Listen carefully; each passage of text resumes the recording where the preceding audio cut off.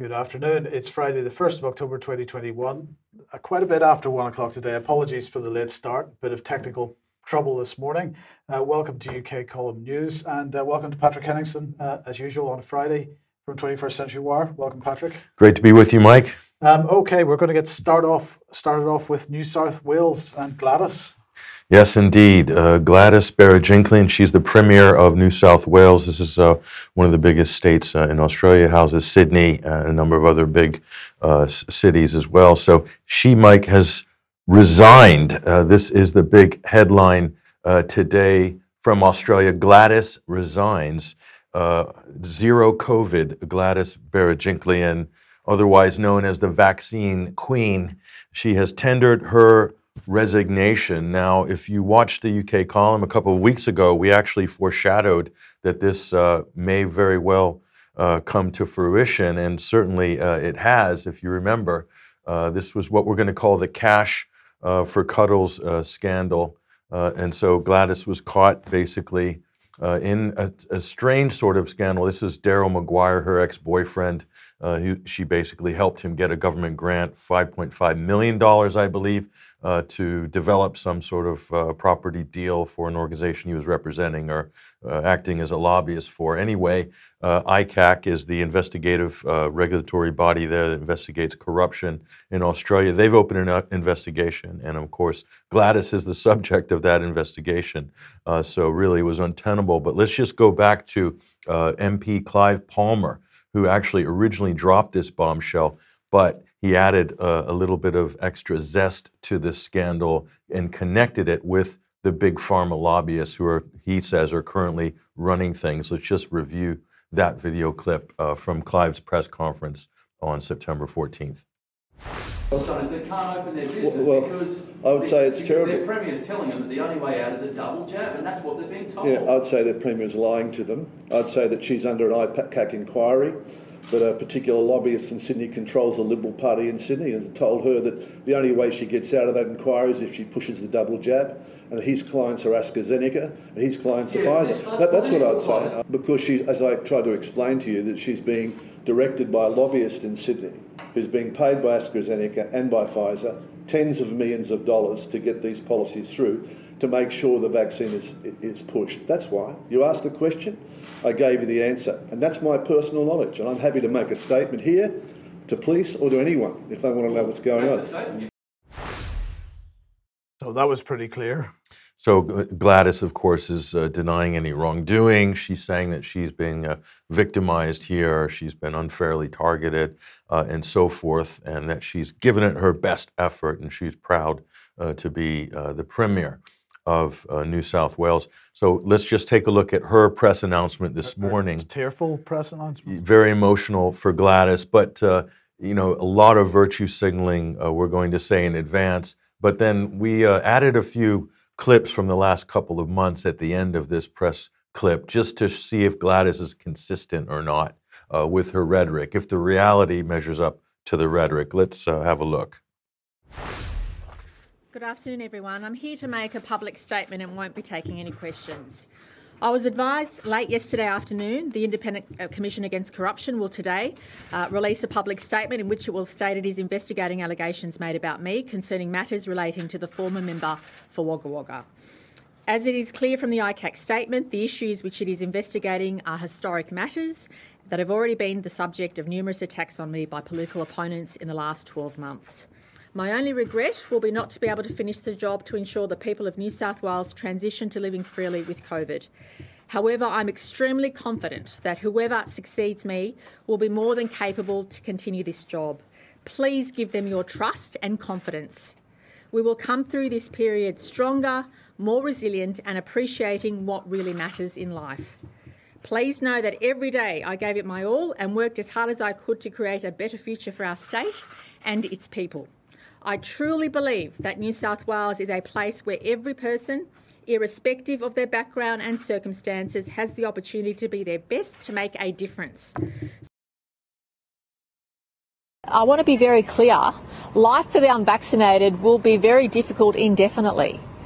It would be extremely careless and reckless if anybody welcomes someone who was, if you're vaccinated, I mean, I myself would not want to be anywhere with someone who's not vaccinated. That's just my personal choice.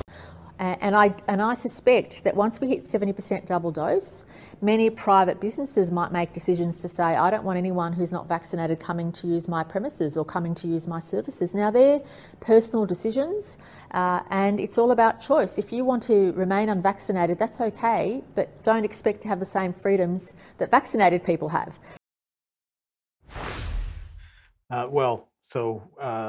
Totally consistent with all the way through her rhetoric and what she really feels and believes. So this is a woman who's heading a major state in the Australian federal system, has absolute contempt for what she calls the deplorables of the citizenry of Australia. It sounds familiar, doesn't it? So this is a bit of a pattern that's emerging throughout the democratic West. So get a load of this, Mike. This was Australia's Financial Review ran their power issue, special power issue. This was October 1st edition. And of course, look who's on the cover. It is Gladys herself, Gladys Berejiklian on the cover, most powerful woman. So they've estimated, Mike, that in Australia, the state premiers have overtaken the prime minister because of the pandemic in terms of the power sweepstakes, and Dan Andrews is there, and the other state premiers as well. So this was kind of the gist of this. This isn't a very friendly article as well. This publication's very critical, as we'll show you in a minute. But this didn't age well. No. So we're giving it the Tesco's Finest award there. So look out for that block of cheese that might appear in a future UK Column News episode as well. But look at what they said here. Not flattering at all. With the authority to shut down our biggest cities and keep millions trapped in rolling lockdowns, the premiers of Australia's most populous states have harnessed COVID-19 fear and loathing to become the nation's most powerful people in 2021. I like the person who wrote this. So I'd actually love to get a copy of this magazine if I can. I'm going to ask my friends down under if they can help out. So what do you think are the possibilities? Is she going to end up in prison? No, I think this might be drawn out, but this definitely takes the wind out of her sails because she was running basically point on this kind of the new booster campaign. But this does very much reflect, Mike, in the UK when Matt Hancock was kind of ousted for things unrelated to the quote pandemic. So he's kind of moved out of the way. He kind of did his job, and then he became a liability. And Gladys had been receiving a lot of criticism and a lot of hard criticism from the public and sections of the press. And globally, Australia is just really getting lambasted around the world for Dan Andrews' role in the Victoria state and Gladys's role basically persecuting the unvaccinated and so forth. So a lot of human rights campaigners are looking at this saying, what sort of a dictatorial regime are they running in Australia? So, and again, conveniently, she's quickly moved out of the way. So, but mind you, this corruption investigation is over a year old or just about a year old. So this is something that was on the books. However, if you take into account what Clive Palmer said, maybe Gladys wasn't pushing hard enough. Maybe they expected a second booster by now. Who knows? But maybe the pharma lobbyists from Pfizer and AstraZeneca weren't happy with the vaccine queen, Gladys Berejiklian. Okay, well, let's move on to vaccine passports then. And the French government has announced that everybody over the age of 12 is going to be required to carry one. So they've ordered everyone over that age to carry the health pass, the green pass, whatever you want to call it. So Macron introduced this pass for adults in July. Of course, we've reported that already. People required to use them if they're even going shopping in a particular, once the shopping centre they're going to is over a specific size. And of course, this has resulted in all kinds of public protest and so on. but now it's been reduced to 12. Various reports saying that the French government reporting that I think it's about 2/3 of French teenagers are fully vaccinated, according to the official stats, 72% in the population as a whole. But let's just remind ourselves that there's a consultation going on with the Department of Health and Social Care at the moment with respect to the UK government's Plan B, of course, is what it's really called. Proposal for mandatory COVID certification in a Plan B scenario, call for evidence. We strongly recommend that everybody gets involved in providing the evidence for that, and because if we stay silent, we're taken to agree. This is our sort of motto, and we'll maintain that. So, and then Plan B becomes Plan A, right? Well, I think we have seen enough evidence of the government saying one thing and doing something completely different in the past to say that there must be a better than average chance that we're going to be in Plan B this winter rather than Plan A. Yes. Well, France is on Plan A. We just heard just before the show, and actually it was yesterday, the government approached the state council for a bill to extend what they're calling the state of a health emergency and resorting to the health pass, which will be extended to the summer of 2022. So this is a proposed time period, coincides with, surprise, surprise, Mike, the presidential election in France. No. So does Macron think that that this is going to get him back in? I mean, is he going for his Trudeau moment? Is that what's happening here? They're all kind of doing this, Mike. I mean, we talked about Jacinda Ardern in New Zealand. She really pushed the boat out with the single case and running a national lockdown on the back of one PCR swab, and her poll numbers are plummeting. Trudeau's poll numbers are also going down. Biden is flatlining right now. He's in the sort of low 40 percentiles in terms of approval rating. He will be down there in Trump territory in not too distant future. So maybe they're overplaying. All of these leaders are overplaying what they believed is public confidence. And this is the delusional bubble that a lot of leaders now, quote, leaders, find themselves in, is the Hillary Clinton bubble, where the media is coddling you, where all opposition is silenced on social media. So you get the impression, and your ministers, whatever, keeping you away from the street and not interfacing, giving interviews. So you get the impression that you're more popular and that people like you more than you actually are, or more than actually do, because there's nothing really negative about you or your policies in the press. So that's the kind of Hillary bubble.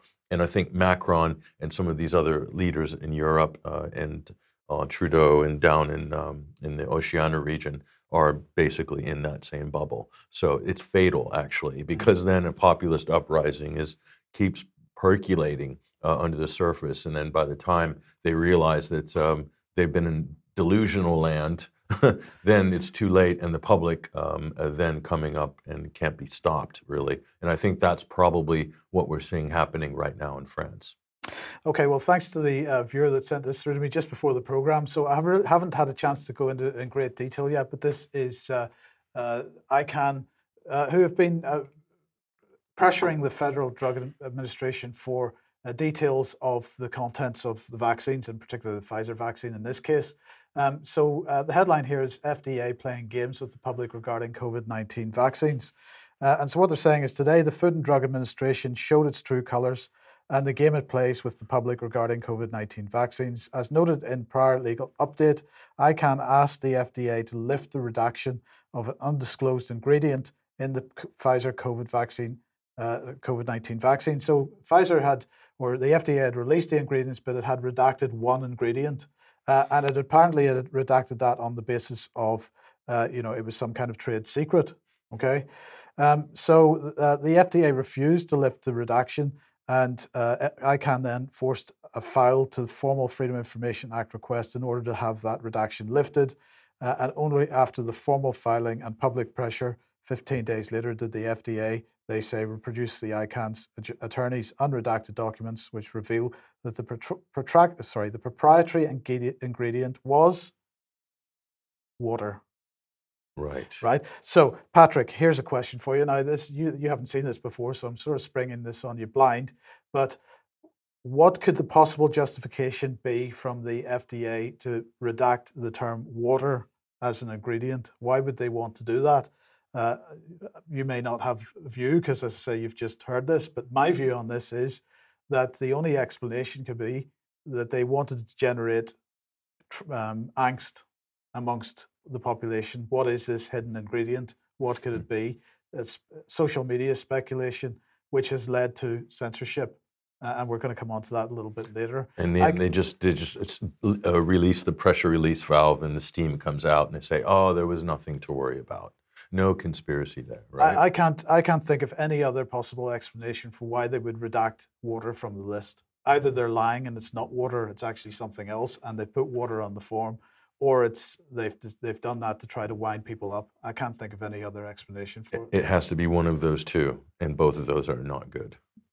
Indeed, indeed. But then we come on to the issue of antivirals and whether the vaccines are long-term going to be the main medication for COVID-19. And Merck has released a press release today, our latest on our COVID-19 antiviral efforts. And they say that Merck has cut, or their antiviral pill has cut hospitalizations and deaths by half. And they're saying that it's fantastic stuff. Merck is working with a company called Ridgeback Biotherapeutics for this, and they have released the results of a study which tracked 775 adults with mild to moderate COVID-19 who were considered higher risk for severe disease, and these people seem to have recovered. And my question then is this the reason why ivermectin is being demonized so much at the moment? Because it's effectively free, nearly, but whereas this, I'm sure, is going to be extremely expensive when it comes out. Like remdesivir, when they were all hyping remdesivir, remember that in the spring of 2020? Bill Gates was on the media every week hyping remdesivir. Anthony Fauci was hyping it. They're saying, don't touch hydroxychloroquine. It's dangerous. It doesn't work. Take remdesivir and dexamethasone or whatever the other one was. Remdesivir turned out to be a complete failure. Not only that, the drug companies, I think it was Gilead Pharmaceuticals, but they basically cooked their data and were caught basically red-handed trying to deceive regulators and the public. $900 for a course, as opposed to hydroxychloroquine was about $13. Yeah. So there's a big difference in cost there, and it turns out it didn't even work. It was just a repurposed drug. So the federal government is in a very important position. People like Anthony Fauci are gatekeepers. They will decide what federal money or federal grants or to pay for research and development and things like that go towards which drugs. And so they're always going to put money towards the expensive clinical trials of the new drugs because there's a profit margin for these new drugs that are being developed, not for the old off-label drugs like ivermectin, hydroxychloroquine. You can't make any money out of those. So, of course, those have been rubbished, and then they put fraudulent studies in the Lancet, prestigious medical journal, put a fraudulent study in there just to basically try to knock hydroxychloroquine out of the market and make it politically untenable. This is what these people do. This is what the pharmaceutical company has done, captured all of these government agencies, all of these regulators, and this is just the latest. 700 adults who supposedly had COVID symptoms. How did they diagnose them? Take a wild guess. Yeah. They PCR swabbed them. That's how they did it. And this is for every single vaccine trial. They've used PCR to basically create the data column for those who have COVID. I mean, it's completely unscientific. And there's other things about these trials that just are completely bogus from A to Z. I mean, if you want, we could do a whole program just dissecting the clinical trials. Maybe we should do a special on that and just present all of the information that shows what a sham the pharmaceuticals running their own trials, handing them to the government, and what's the government going to do? It's going to just say, yeah, thank you very much. Yes. Well, in the meantime, we reported this a couple of days ago. The BBC News here, folic acid to be added to UK flour to help prevent birth defects. This is complete nonsense because, of course, pregnant women have been taking folic acid supplements for as long as I can remember. So, if a pregnant woman is concerned about birth defects, there are plenty of folic acid supplements to be taken. It doesn't need to be added to bread and to flour in order to prevent birth defects. So what's going on here? Well, what we're seeing is this trend towards mandatory medication. Mandatory medication. You can't buy a loaf of bread without receiving the medicine this is the way it's going, and the government has now announced that they're going to be doing this with water fluoridation in England and Wales as well. So this is a policy paper. It was published on the 19th of July, but the consultation has been completed, and they're, or at least it's hitting the mainstream press today and yesterday and so on. Now, my understanding, Patrick, is that not all parts of England and Wales are capable to be fluoridated. Certainly Plymouth isn't. So not everybody's going to get the same deal if this goes on through. And this bill is going to hit Parliament soon. Of course, Parliament not back in session until the 18th of October, but this is yet another thing that people really might want to campaign on. Folic acid in the bread. Yes. So what about most of the population are not going to be bearing children? Probably Indeed. The overall majority. So where's the utility in that? Fluoride, Mike. Well, the utility is purely in getting people, it's normalization, normalizing things, normalizing mandatory medication, and we'll be heading towards mandatory vaccination, no doubt. And why the big push to fluoridate the water? So do some research and go look up what fluoride actually is in terms of the compound.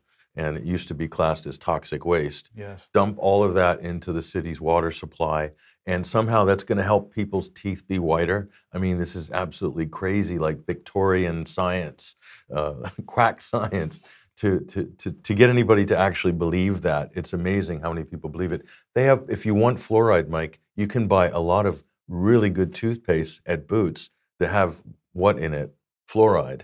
And apparently they're really highly rated, and there's plenty to choose from. So if you're meant to be brushing your teeth once or twice a day, which your dentist tells you to do, especially for the kids, you can get the toothpaste with the fluoride if you want it. And if you don't want fluoride, you can get other alternative toothpastes as well. So, but for the government to come and just dump it into the water supply, are there side effects from the ingestion of too much fluoride? Well, there's some studies on that too. And I don't see any of that being discussed in the media. No, indeed. Well, look, here is Alex Younger. Now, he is no longer C, of course, C being the head of MI6. He retired from that position, I think, in September last year. And I just want to give you a quick quote from him. He said, in the UK, we call this the fusion doctrine, and it involves drawing together all our national capabilities. So what is the fusion doctrine? We've talked about it many, many times. A lot of people don't quite understand what it means. So let's get a definition. This comes from the National Security Capability Review. And it says the fusion doctrine is all about building a culture of common purpose across departments. It requires to shift incentives and behaviours towards a more genuinely whole of government approach. In other words, it's about creating effectively a centralised command and control structure. We might call it a Politburo maybe, or something along those lines. And it's all about merging government agencies together, making the work across government, but also with private sector and NGOs and so on as well. So why are we mentioning the fusion doctrine? Because there are two new announcements in the health arena which absolutely fall under this category. The first one is this, a new Office for Health Improvement and Disparities. This has been launched today. It's all about creating, helping people have longer, healthier and happier lives. And their government saying that the latest figures show clear trends based on geographical location of a person's life expectancy and the years they can expect to live a healthy life. And so this is all about, this is being set up to change all that. It's going to coordinate an ambitious program across central and local government, the National Health Service, wider society, drawing on advice, analysis and evidence to drive improvements from public health. So this is all about public health. We're all going to live longer. We're all going to be happier. This looks like a big data project, Mike. And that is exactly what it is. This is a big data project, just as most of these types of fusion doctrine projects are. This is about actually control of people more than anything else, control of their lifestyles, and making sure that the government tells you how you're going to live. This is going to lead to a social credit style system. And the technocrats, or we used to call them boffins, we'll call them technocrats now. They look at the big data. They think they have all the answers there. You pour it into a computer model, spits out various scenarios. changing the inputs and changing the way the data's. I mean, it's blinding the ministers with data science. But what does it actually do in the end? It's just another allocation of billions of more pounds towards yet another department. And meanwhile, have they increased the ICU bed capacity in the UK since the beginning of the pandemic? No, you're hopelessly nostalgic there, because this has got nothing to do with increasing capability within the NHS. This is about increasing. Nothing to do with healthcare. Nothing to do with that at all. This is about increasing the size of government. And of course, the bigger government you have, the more people are employed by government, the more people are reliant on government for their incomes and their livelihoods. And the more government becomes a Soviet-style system, right? Or it could be, right wing, extreme right wing, whatever way it happens to go. But it's looking more like extreme left wing at the moment. Too big to fail. Too big to fail. But when it does fail, like we saw with the Soviet Union, it's a catastrophe, and a lot of people can potentially die in that scenario. When big government gets it wrong, and they stamp out and they suppress any alternative policies, viewpoints, or practices or anything like that, and then they get it wrong. That's the story of the Soviet Union, basically. It's a disaster. Well, indeed. So let's go back to April and Matt Hancock. And April last week, they established, from the 1st of April next week, he announced that they were setting up the UK Health Security Agency. Well, the UK Health Security Agency is now formally, the process of standing it up is now complete. This lady here, Dr. Jenny Harries, is in charge of it. And she is she was Deputy Chief Medical Officer for England. She's Regional Director of the South of England, or was Regional Director of the South of England at Public Health England, Joint Director of Public Health at Norfolk County Council. She's also been Joint Director of Public Health at NHS Swindon and Swindon Borough Council. She was also Local Director of Public Health at Monmouthshire Local Council. Member of the Joint Committee on Vaccination Immunisation since 2007, member of the Expert Advisory Group on the NHS Constitution, and she's also worked in policy, evaluation and clinical roles in Pakistan, Albania, India and New Zealand. Okay, so a wide CV there. But look, this... Good on vaccines, Mike. Yes, indeed, but this is the point. If we look at what the UK National Health Security Agency is, it merges Public Health England, the Joint Biosecurity Centre, NHS Test and Trace, and the Centre for Pandemic Preparedness. This is more fusion doctrine, because these are now all merged into one organisation called the UK Health Security Agency, which has a very intelligence agency style feel about it, and so this is the new public health body for the nation, focused on health protection and security. Today it's fully operational. And as the nation is just days away from having sequenced our 1 millionth COVID-19 whole genome, according to the government, that means that the UK has sequenced the second highest number in the world. And this agency builds on the legacy of Public Health England, NHS Test and Trace, and the Joint Biosecurity Centre to keep the nation safe. So do you feel safe? No, especially not with 1 million in silico genomic sequences. In silico means on the computer. More about that later. Yes, indeed. But speaking of fusion doctrine, it's not just happening in Britain. What's going on in Canada? No, this story, this is a really interesting story. This was exposed just recently, Mike. So Canada's military top brass admit, and this is in March and April of 2020, the beginning of the sort of COVID crisis, they admit using the pandemic to basically test, they said, or to launch war theater propaganda against Canadian citizens here. So the plan was devised by the Trudeau government and Canadian Joint Operations Command to deploy the same weaponized propaganda techniques used during the Afghanistan war. So they were just basically chomping at the bit, Mike, to get and roll all these sort of techniques out and target the public with all sorts of psychological operations, much like we saw used to great effect in the UK. It's still being used today. But it's interesting how this is coming out now, and we're seeing more of these sort of revelations in different countries. Well, indeed, and a new one for the UK, because here it is, a new policy paper published a couple of days ago, Data Strategy for Defence. So their vision, apparently, is all about an enduring strategic asset, effectively exploited and driving sustainable battle space advantage and business efficiency. That makes sense to you? The language that's used in documents like this is designed to be confusing, designed to be not understandable to the general public. Battlefield business efficiency. Battlefield advantage and business efficiency. Those go together really well. They really do, right? But what is this all about? Well, what it's actually about, a couple of quotes here: automated scanning of social media platforms, and in order to detect change in population sentiment. So this is basically the British military spying on its own population in order to try to, because, ipsos mori isn't sufficient anymore to get an idea of public feeling. Now, how could that be, Patrick? How could it be that the big polling platforms don't work anymore, that the British government now feels they've got to deploy the military to spy on its own population in order to find out what people really think? Decision making, they say, is enhanced by local surveillance of groups of interest. So they're not just going to spy on the general population, they're going to do that as well, but they're going to actually narrow that down to what they describe as groups of interest. So pressure groups, alternative media platforms, this kind of thing. And what they're saying is that well-curated data directly enabling information, operations, analysis, analytics, AI, and research and development, making it an offensive and defensive weapon. So this is this integrated operating concept that we've been talking about last Friday. If you didn't see last Friday's program, please do go and watch it.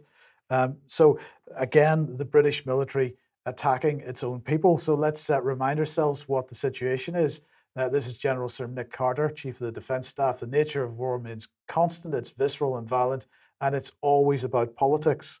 And he went on to say in this policy exchange speech that this is all about the pervasiveness of information, the pace of technological change, and just to remind ourselves about the integrated operating concept as well. Domestic defence is increasingly important to the British military, particularly because of the significant uptick in disinformation and misinformation during the COVID crisis, they said. And they also said that home is no longer secure for the British military. Now, what is the scale of the number of people that are operating on this? Well, on one of the British government's live streams, Nick Carter told us how many people are working towards this type of end goal. So just remind ourselves of this. Been involved with the Cabinet Office Rapid Response Unit, with our 77 Brigade helping to quash rumours from misinformation, but also to counter disinformation. Between 3,000 and 4,000 of our people have been involved, with around 20,000 available the whole time at high readiness.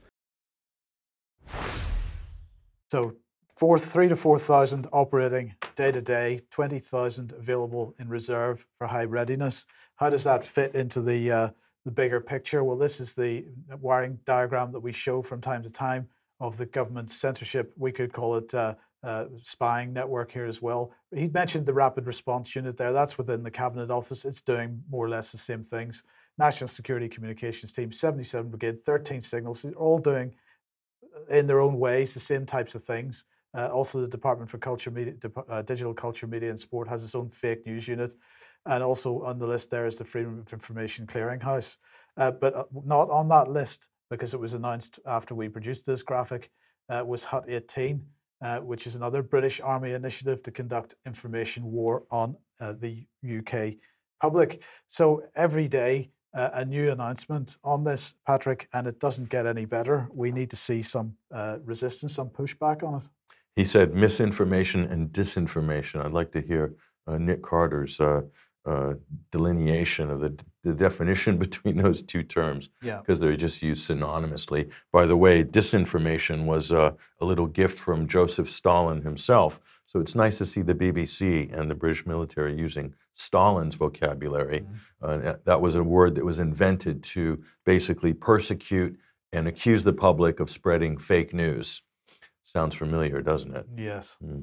Okay, if you like what the UK Column does and you would like to support us, then please head over to ukcolumn.org/community, and there are options to help us there, and that would be very much appreciated. Also share our material on the various platforms. And once again, thank you very much to everyone who's been buying a UK Column hoodie. They're going fast, so thank you very much for that. Now let's move quickly on, because the Mail Online today saying now eco mob target M4 and M1, dozens of Insulate Britain protesters block two junctions on London on the 9th day of chaos after causing mayhem on the M25. And look, we've talked about this a few times over the last couple of weeks. For me, this looks like a complete, not false flag as such, but certainly a government co-opted campaign in order to generate anger and angst within the population for some of the latest legislation that the government is pushing through. And I just want to remind everybody what the government is pushing through at the moment. So first of all, the Covert Human Intelligence Bill, Criminal Conduct Bill, that's already an act of Parliament. This gives the government the right to break, or for the government agents, the right to break the law if they're embedded within other organizations. So for example, if campaign groups are blocking the M25 or Dover Port or the M1 or the M4, are there any government agents operating within that group? It's highly likely that they are, and they are now allowed, as a result of this act of Parliament, to commit criminal acts in order to gather intelligence or to steer maybe the campaign group, whatever it happens to be. So that's one piece of legislation. Let's look at the next one.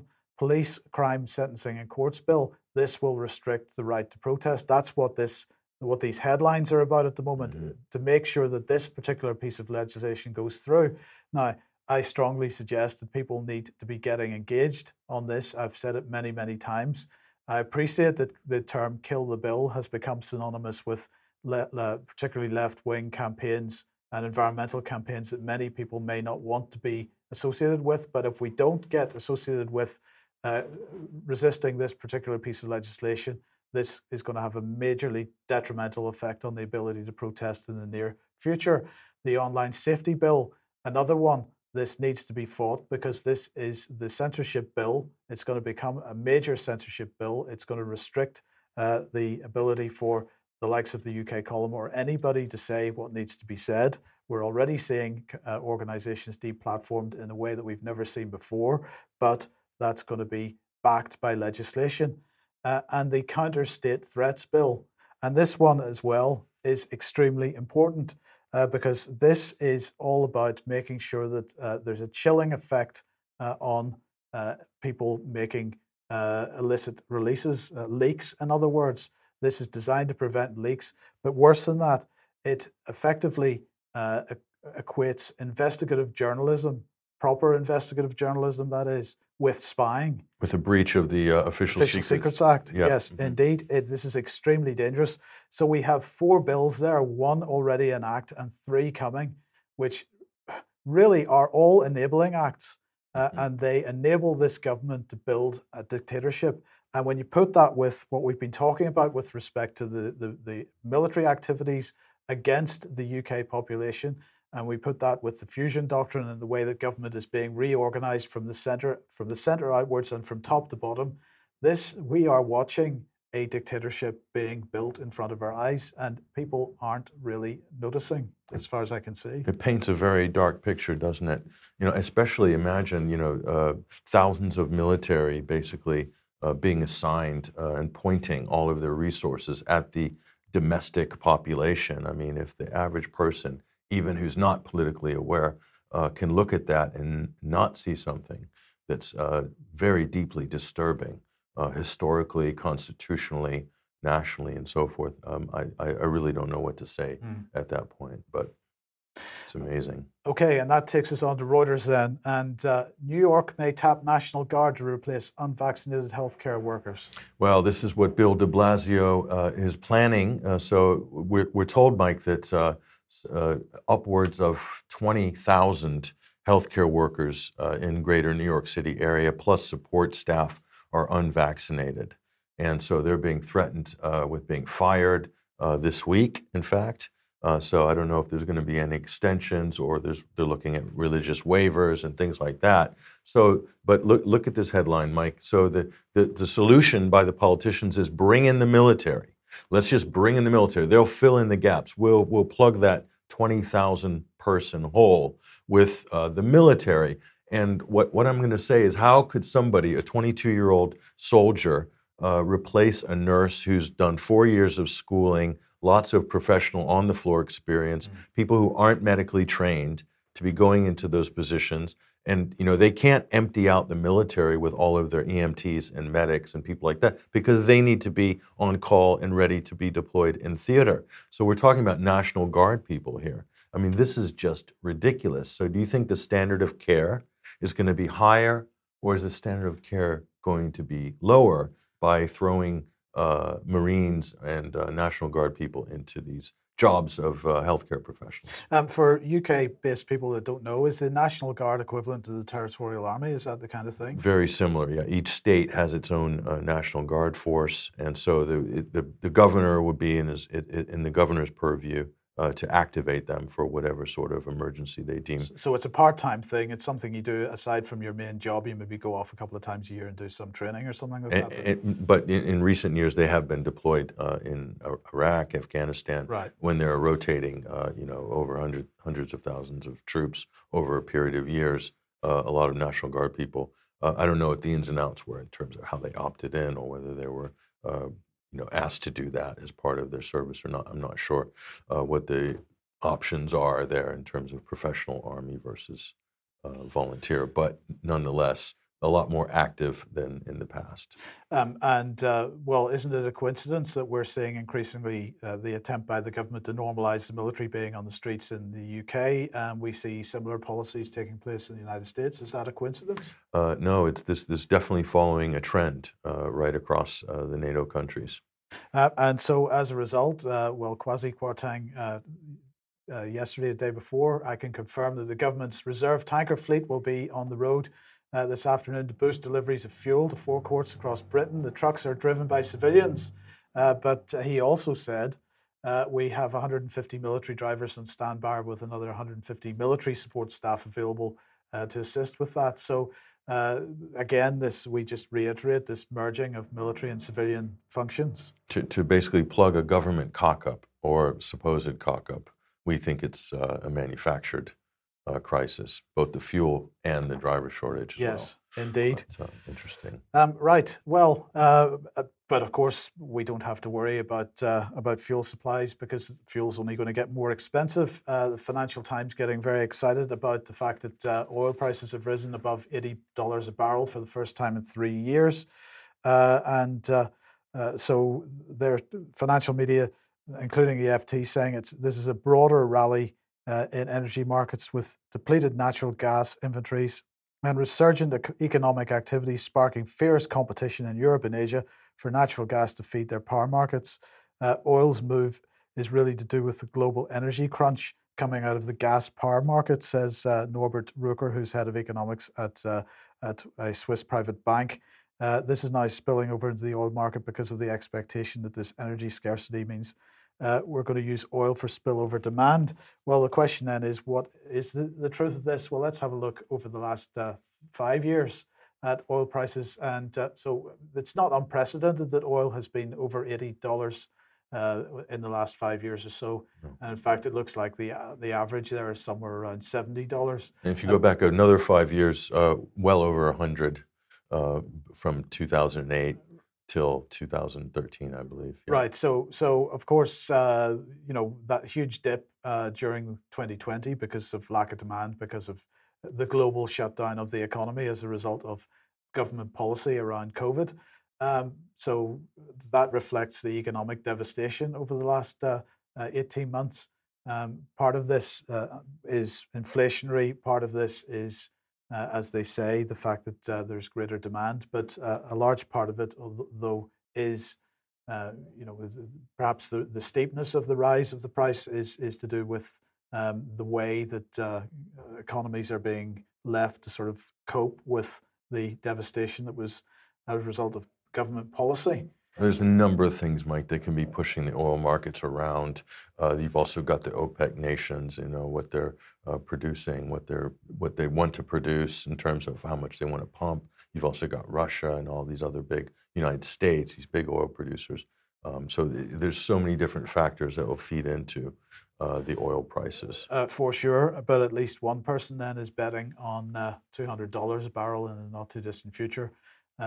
That could happen, there's no question. It very much depends on what governments do next. I suspect governments are intending to create inflation at this point through, well, we'll come on to Well, that in well, more it's detail. gonna. This is great reset land, isn't it, Mike? Exactly. It's That's exactly it's it. going to make travel by car more expensive because, of course, the retail petroleum vendors, they're going to be jacking the price up, and they'll probably won't bring it down even if oil drops.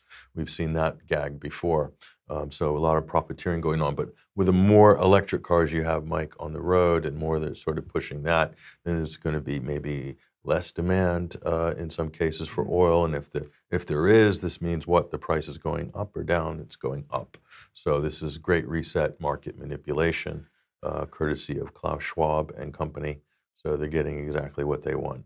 Yes. They want people to flee away from petrol, away from hydrocarbons, and into the more electric and energy-intensive electric cars that actually use, well, they're not very green, are they? No, they're not. Yeah. No, indeed.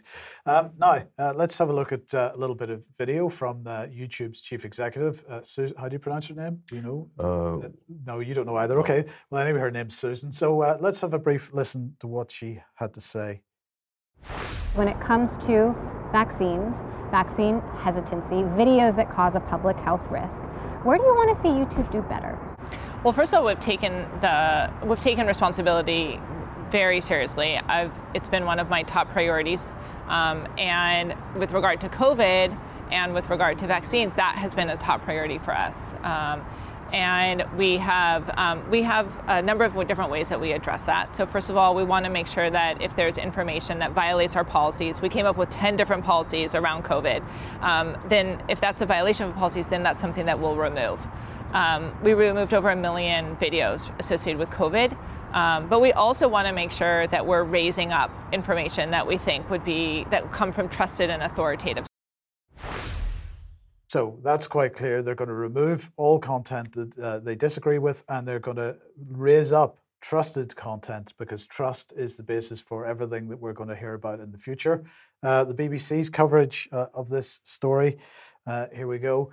YouTube to remove all anti-vaccine misinformation. Well, even in that headline, we have problems. That headline is problematic because the idea is that all criticism of vaccines is misinformation, is simply untrue, because the vast majority of criticism of vaccines is based on government statistics, based on reality. It's not misinformation at all. Sure, and also reporting what activists are saying, or advocates, or groups like ICANN, for instance, reporting what they're saying, what journalists are saying, what's being uncovered. That's being classed by YouTube as, quote, medical misinformation. And their terms and conditions are very vague, Mike.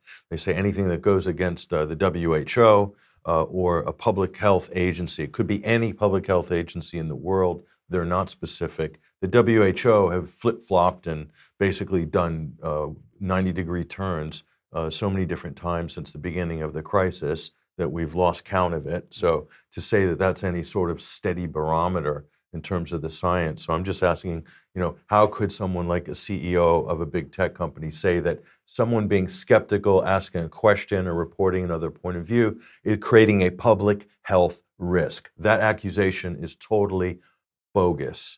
And it just shows you the fraudulent and intellectually bankrupt level that some of these big tech CEO people are working on. And so what they are is effectively gatekeepers for the transnational pharmaceutical drug cartel.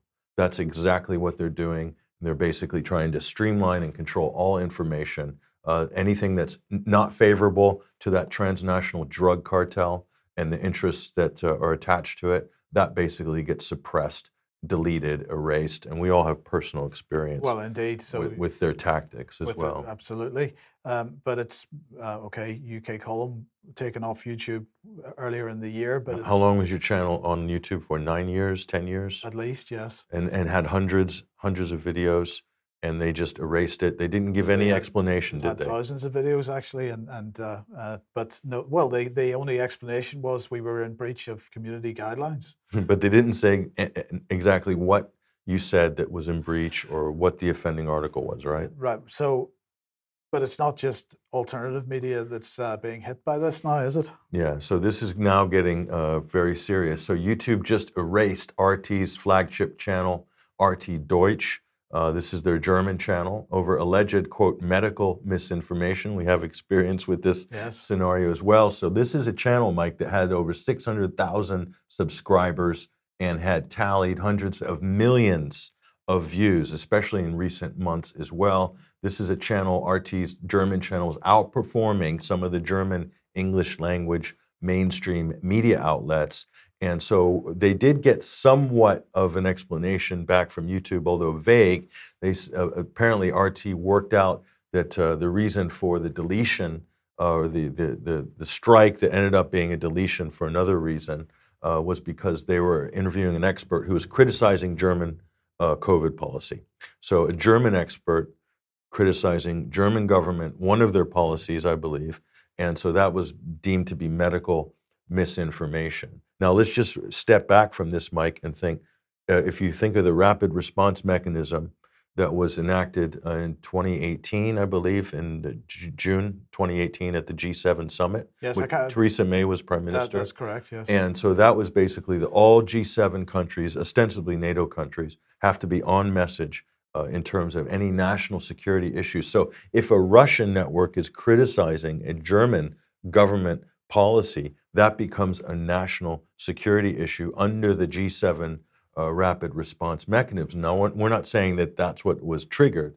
We're just saying this is the framework that is being built now by NATO and G7 countries, to the point where even truthful reporting from a state media outlet, could be from Russia or Al Jazeera or another state media outlet, that's deemed as a national security threat, something that's critical of government policies. And isn't this, Mike, just what the military, the British military, has articulated as well, that what they're calling fake news or anything that undermines public confidence or anything like this or hurts the consensus, basically that's deemed to be a national security threat. Well, indeed, and in the online safety bill, I'll just remind everybody that specifically says that any material which is viewed to be democratically significant, which is exactly what you're talking about, is going to be protected by the legislation. Any other material is going to be removed as a result of the legislation. So when YouTube's CEO is talking about, raising up trusted sources, this is going to be legislated for under the online safety bill to make sure that those trusted sources material is protected, while other material is considered fair game by any of these platforms. And so what are those trusted sources? Mainstream corporate media? Yes. Western or G7 state-run media? Yes. Government agencies, basically. Government agencies are in the pay of Big Pharma. The mainstream media is in the pay of Big Pharma. The mainstream media is in the pay of government as well. The government's in the pay of Big Pharma. So what are they talking about? Democratically protected. This is Orwellian doublespeak of the highest order. There's nothing democratic about it. This is an absolute fascist takeover in terms of corporativism, okay? So look, with the RT thing, RT is basically hit back at YouTube. Take a look at this. Russia is now threatening to block YouTube.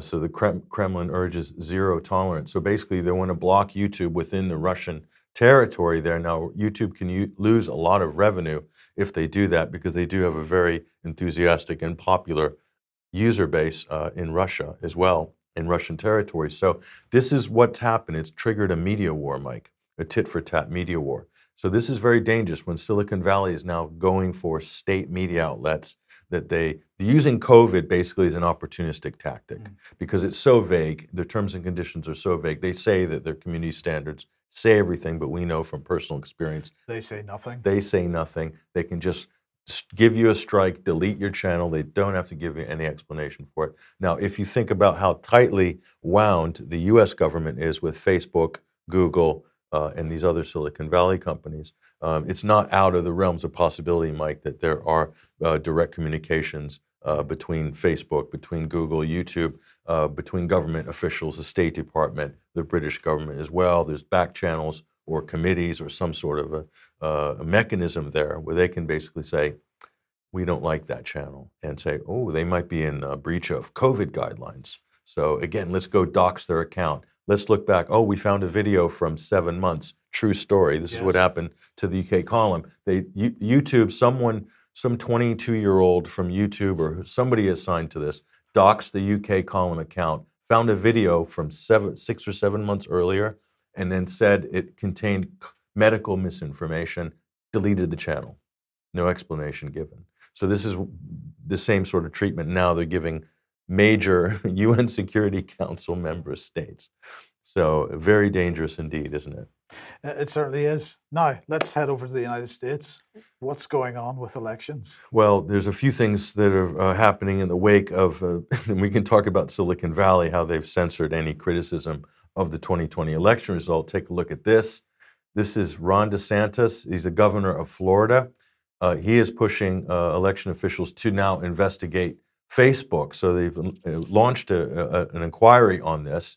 This is Governor DeSantis here, for election interference by Facebook. And this goes very, very deep. We'll show you how deep it actually goes here. This is what they're sort of alleging here. There he is, Mark Zuckerberg himself. He's not spooky looking, is he? So data from Star Trek comes to mind. Okay, jokes aside, let's get serious. Florida's governor launches inquiry into Facebook's election interference. Look at this. The Wall Street Journal reported on a partisan whitelisting system on their platform. Take a look at this. Internal documents show Facebook's discriminatory policies. They keep cross-check or what they call X-check list of preferred influential accounts. We're talking about up to 5.8 million of these users in 2020. And so not all candidates for public office are allowed on the X-check list. So this is a very specific system that's used by Facebook to basically protect what they call friendly accounts, and to basically the rest of them go into the sort of algorithm suppression, shadow banning, blacklisting, and all that sort of thing. So we might call them trusted accounts. These are trusted accounts. Yes. Yeah, that'll be the word for it. In fact, I think they used that word as well in the Wall Street Journal report. So this is what the governor of Florida is pushing for. Right. Now take this into context. Let's look at Mark Zuckerberg and Facebook's wider role, not just in censorship during an election cycle and actually pursuing people who are questioning the election results or who were basically saying there might have been election fraud. This is what Facebook and other Silicon Valley platforms like Twitter and YouTube were doing. Mm-hmm. They were suppressing any sort of discussion on this. I mean, this is so anti-democratic. It's not even. It's just unbelievable. So take a look at this. Let's look at the context here.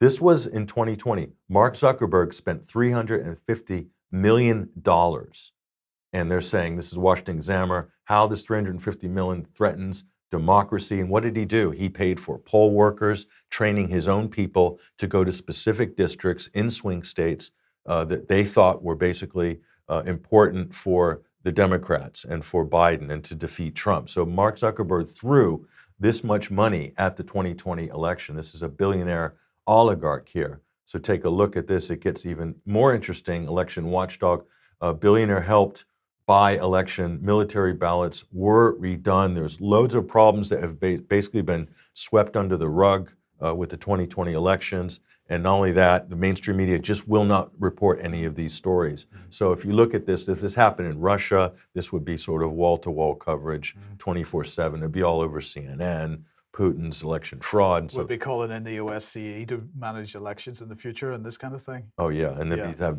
Alexei Navalny on prime time. Yeah. And so let's just look at, this is really interesting. Georgia's Secretary of State approved absentee ballot boxes, but security concerns remain over the transport of votes. So there was no chain of custody over these drop boxes, okay? Now, you look at this story, and so all the mail-in votes that were basically sent out because the Democrats flooded the country with mail-in ballots because they ran a campaign with the mainstream media. We reported on this before the election, saying that it wasn't safe to go to the polls because of COVID, right? That was the reason for flooding the country with unsolicited mail-in ballots, so opening up to potentially a huge amount of fraud nationwide. That's a fact, okay? Was it dangerous to go to the polls because of COVID? No, it wasn't. So now in Georgia, let's look at this story. Where does this lead us? Look at this. Fulton County Commission accepted, $6.3 million grant from Zuckerberg-funded Safe Elections Project with no public debate or discussion on this. Let's look a little bit deeper here. Look at this. Fulton County Board of Commissioners voted to accept this grant from the Zuckerberg-funded, look at this, the Center for Technology and Civil Life. And they ran the Safe Elections Project. And what is the Board of Commissioners?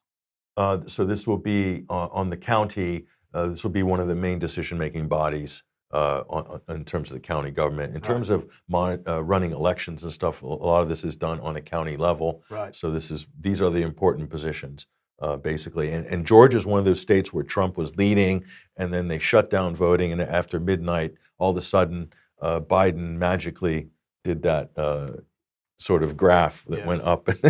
Anyway, Georgia was one of those states. So you see Zuckerberg in Pennsylvania, in Georgia, and in a few other states, and especially where they put these drop boxes that were basically, who knows, people could walk up with sacks of ballots and dump them in. And so we're thinking to ourselves, how's that possible? Don't you need a signature verification for a mail-in ballot? Well, it turns out that there were a number of lawsuits by the Democrats before the election that pressured states to drop signature verification for ballots, for mail-in ballots, so they won't check the signature verification. That was done before the election. Nothing suspicious there. Nothing to see at all. No, many lawsuits were filed, North Carolina and other states. So how did this come out in the wash? Well, one of those close states here, Mike, was Arizona. And Arizona, there were a lot of mail-in ballots, more than usual in the 2020 election. Now, they've been running an independent audit, and so some of the results have come out this week. And if you look at the mainstream media, it'll say, oh, the Arizona audit's done, and it vindicates Biden.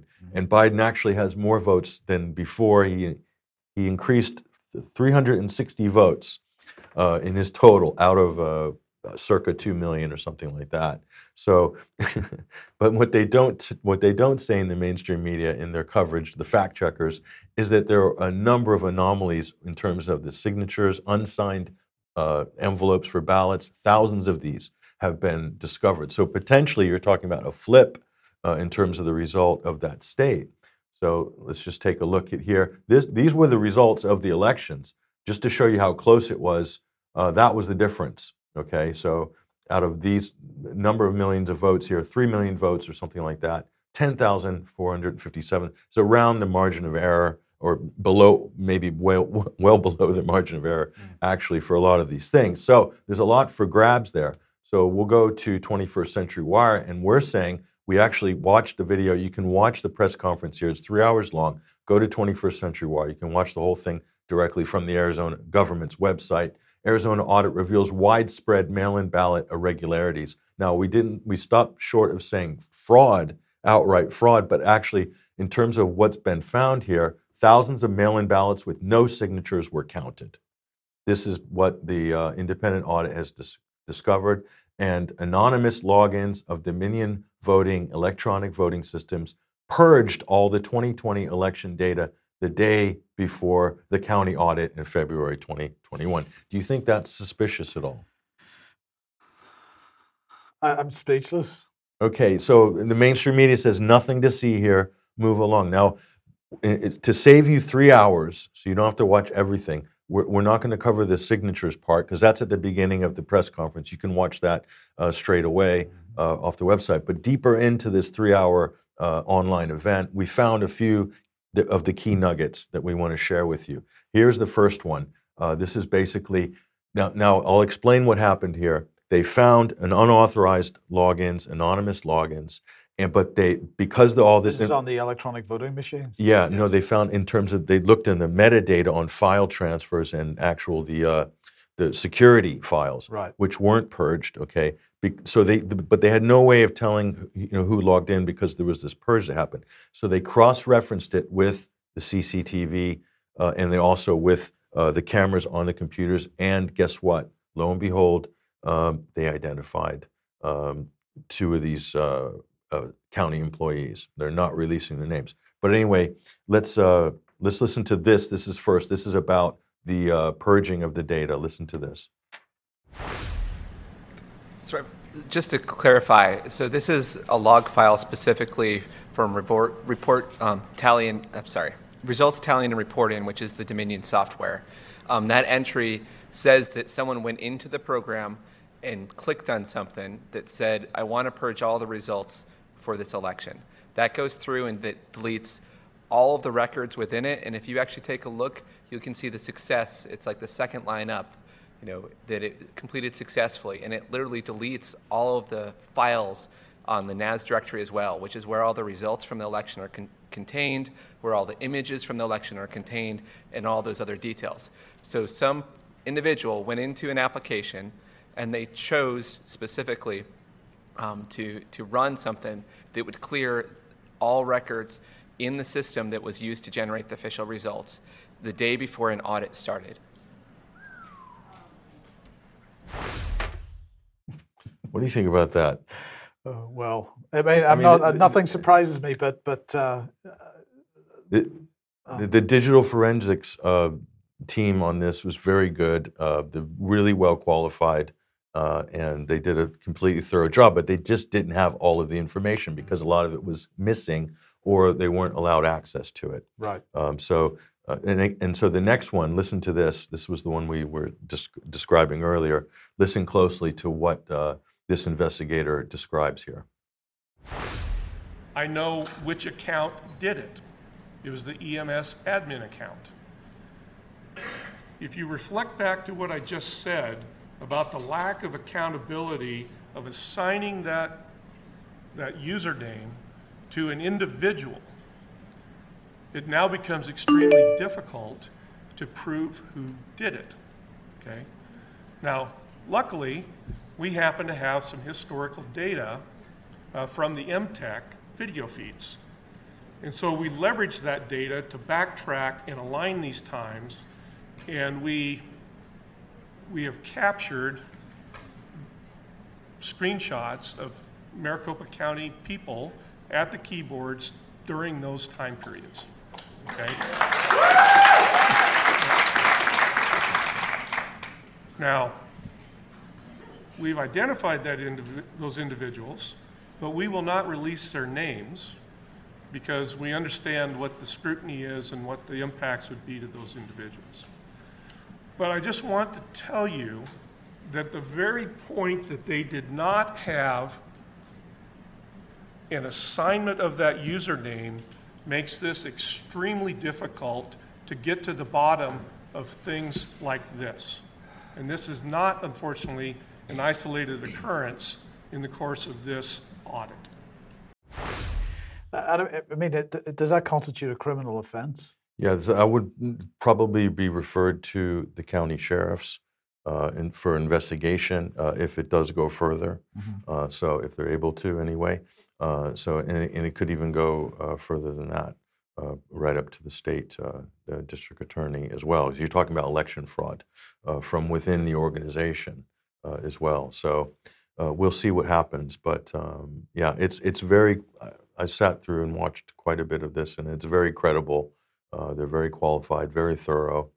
Everything is backed up, and so the media is not reporting on anything that we've showed you here. And also the first half hour of it is an absolute bombshell. I encourage people to go watch this press conference. And they can see that from 21st Century Wire. They can, yes. Yes. Okay, let's another 21 Wire article here, and delisted anti-China terror group rises from the dead. Sure. Well, we talked about China in previous weeks and the AUKUS deal and how this is shaping up. China is being kind of positioned as the enemy of the West. So suspicions raised in late 2020. This is Brian Berletic here at 21st Century Wire. The U.S. delisted a Uyghur terrorist organization, the East Turkestan Islamic Movement, sometimes referred to as the Turkestan Islamic Party. So why is this important? If you look at the mainstream media coverage, Human Rights Watch, Amnesty International, all the networks in the U.S., everyone's talking about the Uyghur genocide. The Chinese are running, they have 1 million people in concentration camps. Fox News is on this as well. The Uyghurs are being put in concentration camps, and there's a genocide underway, and the Chinese are doing it to the Uyghurs. Now, what they are not telling you is that at least as what we know in Syria, just in Idlib alone, in this area, 30,000 Uyghur fighters, terrorists belonging to this party that we've just mentioned here, have been cycled in and out of Syria some of the most vicious fighters, also members of ISIS as well. Okay, some of ISIS's most hardcore fighters are the Uyghurs. Okay, so this is why these were originally listed as a terrorist group. So the U.S. has delisted it. What does that mean? That means now they can be supported as a legitimate political party, that donations can be funneled, funding can be put through various proxies into their hands. And so you have an identical situation as what the United States did when they delisted the MEK, the Iranian terrorist group, who have killed Americans in the past, by the way. They delisted them. Hillary Clinton was in charge of that operation. And that opened the floodgates for funding for the MEK to be the kind of anti-Iran regime sort of set piece there to represent the sort of revolutionary movement that's going to take Tehran back. Of course, that's a bit of a joke. The MEK are still in some camp in Albania at the moment, and they're just getting old and decrepit and just sucking up UN money and donations galore from Iranian expats in America. I mean, it's a big money spinner. John Bolton, he's running point on this, as is Rudy Giuliani was involved as well. John McCain was a big supporter of the MEK. He'd run the rallies and get the funding going. So we're seeing a similar thing here. So this is very dangerous because this means that we're talking about destabilization in Western China. This is a signal that the West or the United States is serious now. They're going to be moving a bit harder on this now. So do you think that they will start pushing these people back into Xinjiang and sort of export now that they've been trained in Syria, as it were, they go back to China and do the work there? Breakaway movement, or just to create general havoc for the Chinese authorities. Okay, the thing is, Turkey recognizes these as kind of historic Turks. Okay, that Erdogan basically allowed the rat line into Syria for these fighters from Western China to come through Turkey. They helped them get papers. They facilitated everything because they're seen as part of the Turkish family by Erdogan in his kind of, revanchist historical mission that he's on to reestablish the Ottoman greatness and New Turkey, as it's called. So that's a NATO ally who is very much involved in this as well. So this can get very complicated. And it's not good news for Syria. It's definitely not. And it's not good news for Iraq and other places who might be sort of under the cosh of another sort of ISIS uprising or anything like this. Yes. So very dangerous and dirty tactics by Washington, without a doubt. Okay, right. We're just about out of time, but I did want to just briefly mention this headline and from the BBC. Anglesey kidnap, gang jailed for snatching child over satanic abuse fears.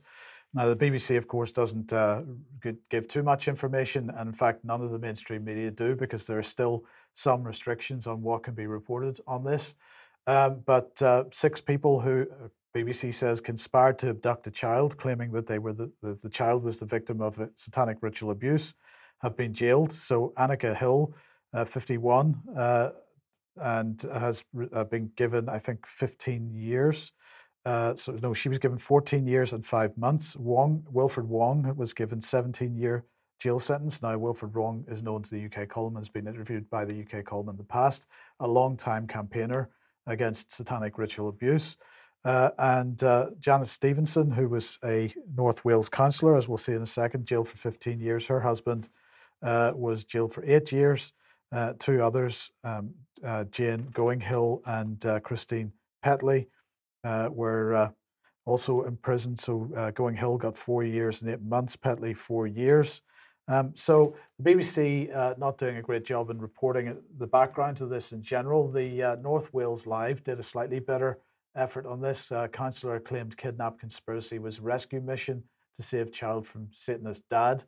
So they are highlighting a family issue here.